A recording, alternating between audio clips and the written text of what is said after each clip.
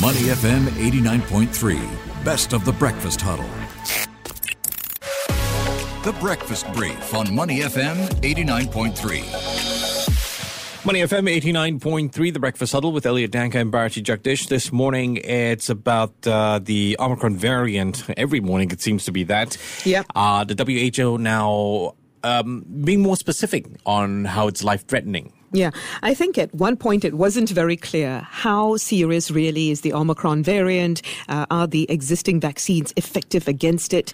Well, now it says it is going to be more specific by telling you that it is life-threatening for specifically unvaccinated, elderly, and people with underlying conditions. Well, Pfizer CEO Albert Bourla has said that 2 doses of COVID vaccine isn't enough for Omicron. That's why there's this global push now to go get your booster, which is essentially just like half a shot.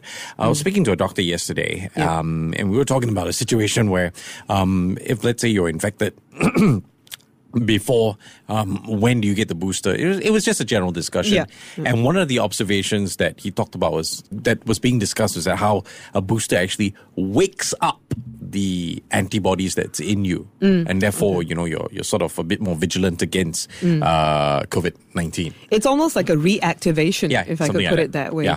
And I think at this point in Singapore, booster shots are very much high on people's minds. People are going out to get them. Of course, there are some people who still haven't even gotten their first 2 shots. Novak Djokovic. You got his name wrong, friend. It is Novaks Djokovic. Not Novak, huh? Yeah, Okay. Novaks, yeah. Let's be clear about that. Oh, God, this guy. But yeah, I mean, at the same time, you have these examples, right, that are being set because you turn to these important figures around the world and they have influence.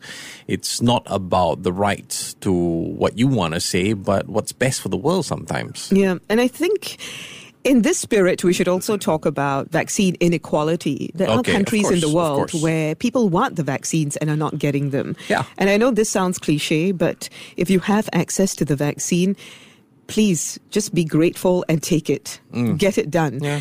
And if you have doubts, get them cleared up. Go and see a trusted doctor, a trusted medical specialist, a trusted scientist, and see what they're saying about the vaccine. Yeah, it comes back down to that issue we were talking about earlier, right? Do you need a law to work from home? So then the question is, do you need a law to force you to take the vaccine? Yeah.